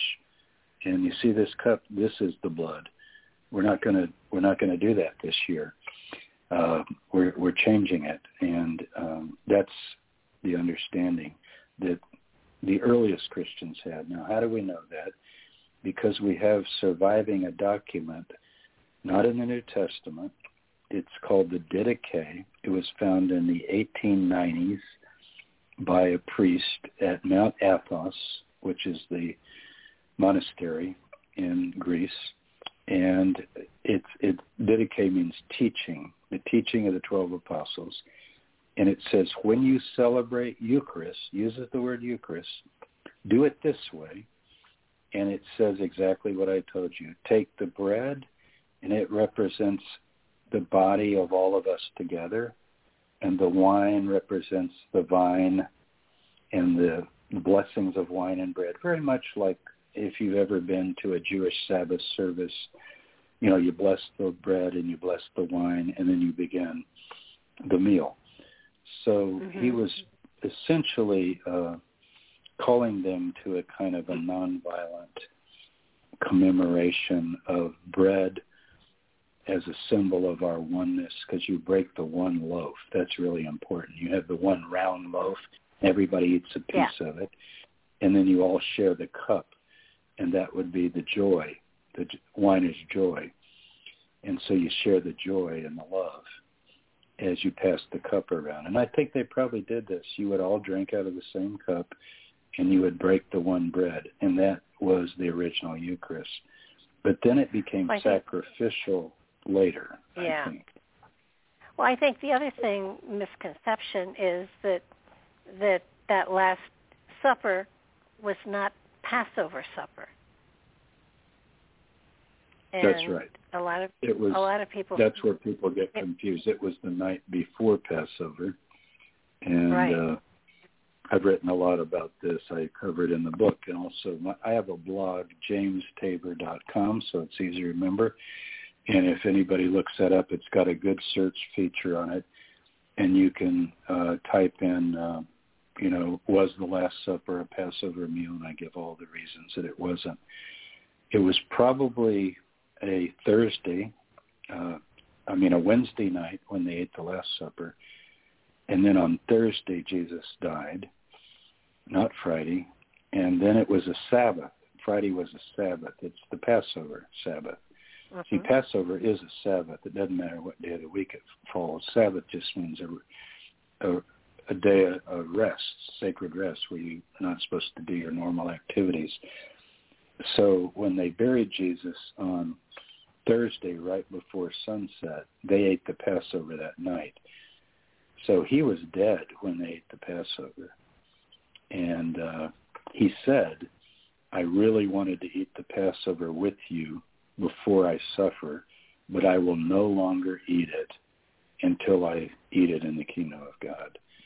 And so it wasn't the Passover, according to the chronology as I understand it. And John really, the Gospel of John makes it very clear. If you look at John 12, it says, now before the Passover, Jesus sat down with his disciples at a meal.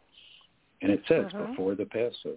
So there's not much doubt about it. But everybody thinks it's the Passover, and then they get into the blood and the lamb and splashing the blood on the doorpost, and that covers our sins. And that comes from Paul. That is in Paul, 1 Corinthians. But I don't think it's in the Gospels. So that, I know that's a lot for people to take if they're, people have their own piety and I respect their devotion, but a Jew is not going to drink blood even symbolically. This is done in pagan religions, Mithras and Isis religions. You can drink a cup of wine, and the idea is you're drinking the blood of the god, and the power of the god will come in you by drinking his blood or her blood. And we find that in the Greek magical papyri, for example. I think I quote that in the book. Yeah, if it had been the Passover dinner, it would have been unleavened bread. It wouldn't have been a loaf of bread. That's right. Absolutely. It's called artos in Greek, which does not mean matzo. Matzo is a special word. Yeah, it was, I'll tell you what it is. It's the farewell meal. It's a very sad meal where everybody sits together and he says, tonight's the night, I'm going to be arrested. And he knew the plot that was taking place. He was aware of what was going on. But he wanted that final night.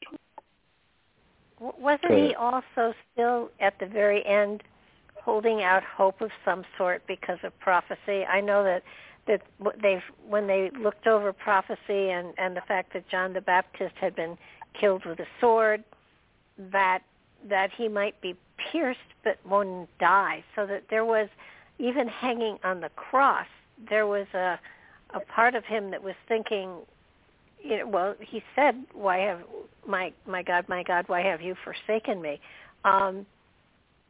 He really, there was a part of him that believed that he would be saved rather than having to die. Yeah. So, that's that wheel of history lunging back and crushing him. I think what you read in the prophecies, Psalm 22 especially, as he quotes that, my God, why have you forsaken me, is the idea that you will suffer, but God will then redeem you through that suffering somehow. And I think he probably didn't know, but he maybe had, once John was dead, this is my view, Barbara, I'm not sure of any of this because we don't know, but once he saw John was dead, then he quotes that night at Gethsemane, that very night, strike the shepherd and the sheep will be scattered. And I think he began to wonder, because John had not been saved, he probably thought John will be arrested, but he'll be free, and we're going to go set up the kingdom and so forth. See, it would have been a peasant revolt if he had lived and if it had gone maybe as he hoped. Can you imagine maybe, I don't know, let's just say 20,000 people going down to Jerusalem, not with arms, and saying, we want a new world, we want a new order, we want the temple to be a house of prayer, we want the corrupt priests to be removed, we want to live peaceably, we want the poor to be taken care of, and so forth. That's as much of a threat as anything to a stratified culture. It would be that way today with people who are rich don't want to lose their money, and people that are high class don't want to mix with people they consider to be inferior to them. And he probably had hoped that there could be that kind of a revolution, almost like the velvet glove idea, that was used during. But the reality is, had they tried that, they would have been slaughtered. Slaughtered, absolutely. Rome is, and I think he began to realize that. He does say that night another thing. He said, "Don't you know?" Peter cuts off the ear of Malchus, the servant of the high priest, and Jesus heals his ear and says, "Put away your sword." Famous. Those who live by the sword will die by the sword. And that is such an important statement in the Gospels. It's in Matthew. And what he's saying there is, if this revolution ever comes, it will not come that way.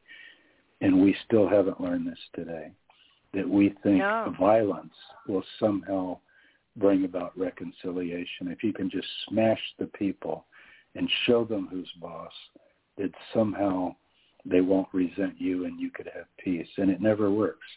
You just get them forming their own power and trying to overthrow you.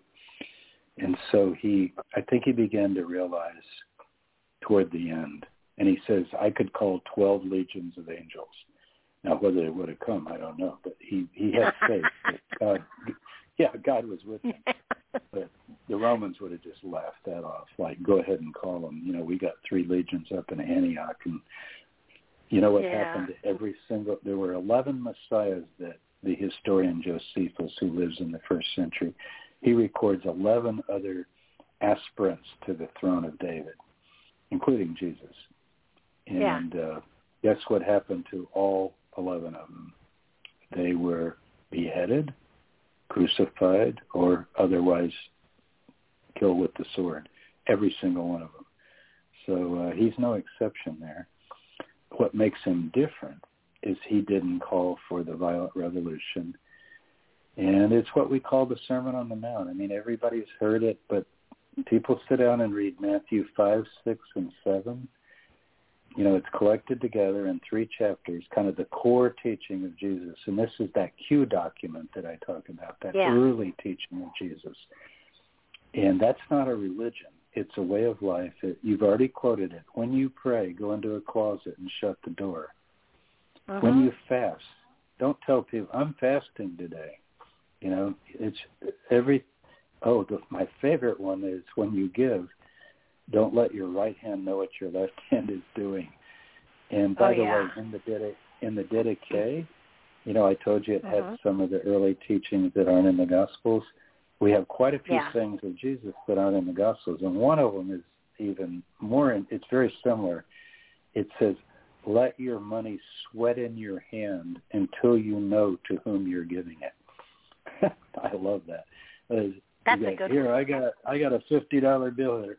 Wait, hold that in your hand and wait till it's wet with sweat, because it looks like you're just giving to be seen. Like, here, I'm giving $50. Put my name on a plaque. Register me so I'll get credit. Yeah. And every churches do that. Synagogues do that. That's how you raise money. People always say, well, we'll have the platinum level and the gold level and the silver level and publish your names. And Jesus said, well, actually, you should do it anonymously. And I'm not going to give $1 million anonymously that I wouldn't get credit for it. But then I don't have a write-off. He's very funny because he says, you already have your reward then. Go ahead. Do it. Yeah, you'll get credit. Go ahead. And that'll be your credit. But you won't get any credit with God because you already got your credit. You can't double dip. Before our time is up, I would love for you to go a little bit about the possible father of Jesus and how you chased down a tombstone. Okay. Well, it turns out that we do have a name, Pantera, and it comes up pretty early on in Sepphoris, which is right by where Jesus grew up. So the fact that it's a local tradition, and it's in the rabbinic writing called the Tosefta. Tosefta just means additions. It's not the Talmud. It's earlier than the Talmud. It's between the Mishnah and the Talmud, and it's like other things that they collected, the rabbis of that period. And they tell stories, and they tell 3 different stories of Jesus. And they're not negative stories, they're positive stories about Jesus. And they call him Yeshua ben Pantera. That's just what, and it's like, it's done in passing.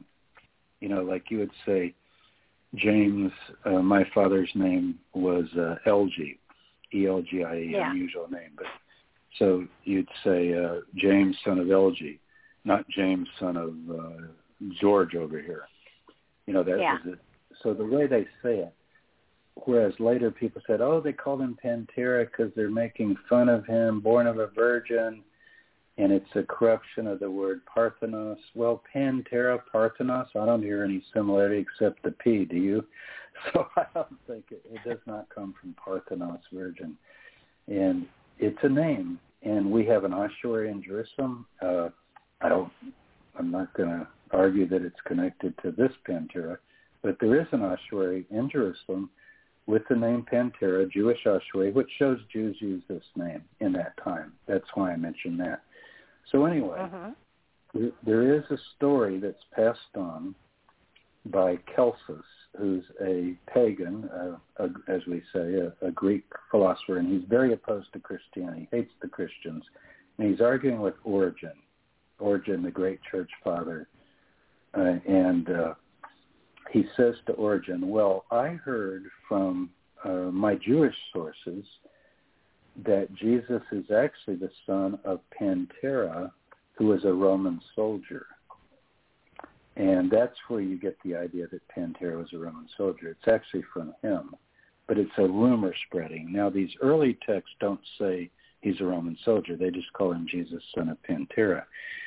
So the way I put this together, and again, I don't know, but I did I didn't discover it, actually, I think Adolf Deissmann, and he was a German scholar in the 1800s, pointed out in his book, Light from the Ancient East, that, I bet you love that title, Light from the Ancient East. He showed a picture of a tombstone in Germany, and it's a Pantera, and he's from Sidon, which is on the coast of Palestine or Israel or the Holy Land. And it's just north of Sepphoris. It would probably, Jesus travels there. Jesus goes through Sidon, and it actually mentions him entering a house. It doesn't say what house, but it seems like he knows somebody there. But he goes through there several times, so it's not some remote area. So here's a Roman soldier, and if you start figuring out the dates of when he died and who was the emperor, it was Tiberius and so forth, he fits the chronology, and he's from the land of Israel, or he's not really from Sidon. He's put into a regiment, a legion. It's actually smaller than a legion, but it's a group of archers that are called the Sidonians. So he's not actually from there, but he's from the area. So I wondered whether, if I could find that tombstone, because it was found in 1851, whether it would still be available. And so I went to Germany and was able to find it. And it was in the basement of, it's called the Römische Museum, Roman Museum, on the Rhine River, where he died and where he was buried. And it was found when they were building a railroad, this tombstone. His head is knocked off, so you can't see his face or anything, but you can see his body, rest of his body. And he's an archer. And the dates work out very, very closely to the chronology that would fit a young boy about, let's say if Mary's 15 and he might be, say, 18 or something like that. I'm just guessing. So this is just, Barbara, this is just my speculation of how it might have happened. if he's the son of Pantera, and they know the name, they go, he's the son of Pantera. Pantera, that kid that, father of Jesus. Well, when Herod the Great dies, this is in 4 BC, in March of 4 BC, 3 revolts break out in the country by these messiahs. One is called Simon, one's called Judas the Galilean, the other is called the Shepherd King, all in one summer. So the summer of 4 BC, you have 3 revolts. The Romans send down 3 legions from Antioch under Varus, the famous Varus, who lost the legions under Augustus, remember, where Augustus cries, Varus, Varus, where are my legions? This is later in his career. And he puts down the revolts, all 3 of them, and he crucifies 2,000 people, and he burns Sepphoris, the capital city, because it was had revolted. It had supported Judas the Galilean. And so they took the population, and many of the men they took away.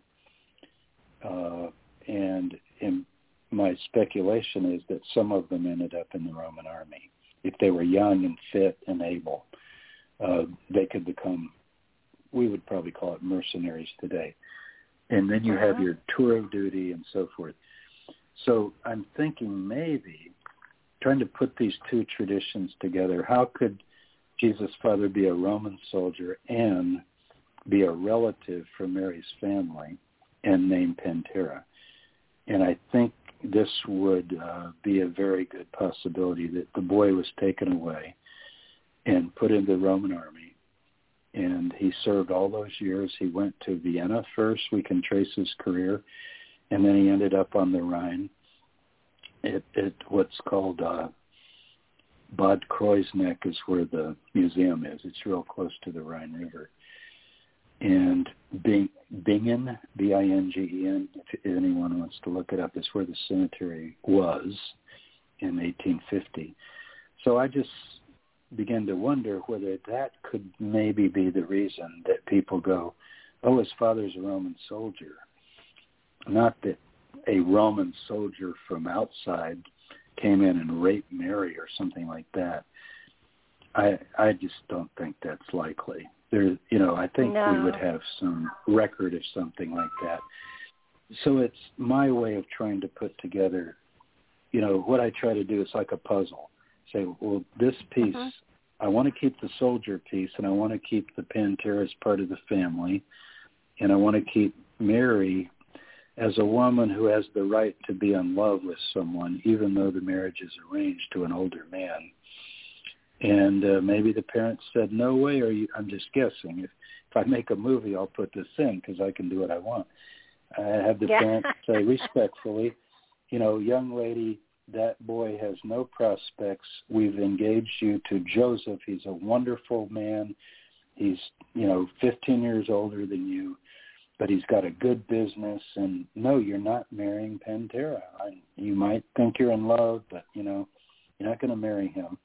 And you're going to marry, and then she is pregnant, and it looks like it's all going to fall apart. And then Joseph says, no, I think Joseph must have loved her, and he wasn't. He was able to accept that she had this pregnancy. But if I were writing, I realize that. I realize it's. No, you're running out. What if? I am. Jesus, yeah. If I were filling out Jesus' birth certificate today, I would say Father unknown, because I don't know. And many Christians say, well, yeah, it's God. But I do think Jesus had a human father. And it just, that's history. Everybody has a father. And I think he was probably a good man, and I bet you Mary told Jesus, he was made fun of. Do you know he's called the B word, the bastard word, a couple of times in the Gospels. We weren't born of fornication like you were. So the rumor gets out. But I bet you anything Mary said to him, and I would certainly put this in a film, picture a little kid, maybe 10, 12 years old, being made fun of. I bet she said, Jesus, your father was the best man on earth, and don't you ever forget it. Your father is a good man. You know, I think I'm imagining. I think what your book did for me was bring a greater richness to the teachings of Jesus, and there is a flavor here of love and compassion that sometimes I find lacking in other places. So you've given certainly a greater depth to an understanding of Jesus, which is phenomenal, and I can't wait for the book on Mary. I mean, well, they held it right up fast. because of all the political books. The book is basically ready to go, but the publisher's holding it up because they do want it to get the attention that they feel it deserves. And right now, until we can get past all of the political divisions, and as you know, every single person has a book now. Oh, yeah. Well, I would not mind a PDF. I mean, you've whet my appetite here because I'll have to think about that. Yeah. I would promise not to share it, but of course, just all of your books put such a greater richness into the people that you write about. You begin to feel not a relationship with them. You begin to kind of want to look at their message a little bit more.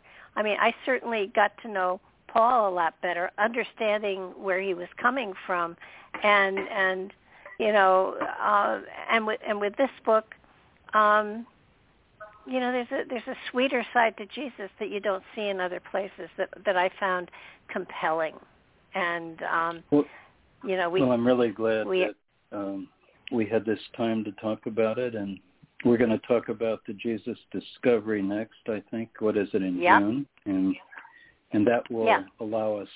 That has a chapter on James and Mary Magdalene, so we'll circle back on some of these things, but we'll contextualize them with the Tapia tomb.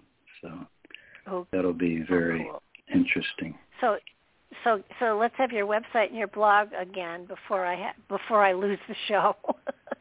Okay, it's James Tabor, Tabor, no spaces, .com. So it's easy, jamestabor.com. And that's your one-stop shop if you want to get me. I'm on Facebook and Twitter and Instagram and all that. But if you start with that, you pretty well can be in touch. And there's a place to sign up for notifications. We never share emails or use them in any way. But I'm publishing, just started this week, New Year, all of my class materials that I've used for 40 years. I put the Jewish World of Jesus up today. Yesterday I put the Roman World of Jesus. Go take a look. All the materials that I use in my classes, I've decided to share with others because so many people say, I wish I could take one of your classes. And I thought, well, there's a way you can do that. And I'm going to begin some YouTube lectures too that'll be free for people who want to learn in more depth, have the materials in front of them to study. So phenomenal.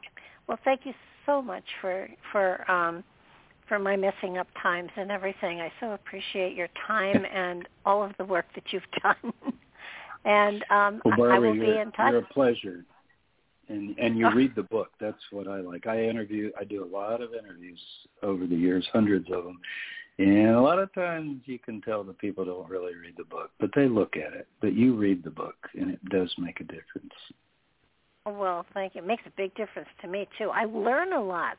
Like I tell people, I get the wisest people possible, and I get them on the show, and I don't have to pay them to tutor me for 2 hours. It's a cool job. Yeah, and you also do 2-hour interviews. Who does that? That's over. Nobody does that anymore. So. Oh, wow. Well, if I could do 3, I would, but they won't let me. Okay. But thank you again, and I look forward to talking to you some more. And thanks everybody for listening and sharing your time with us. We'll be back. This is Wednesday. We'll be back on Monday and Tuesday of next week. Please visit us on YouTube. If you like what you see, please share and follow us so we know you're out there. Thanks so much again, and good night, everybody.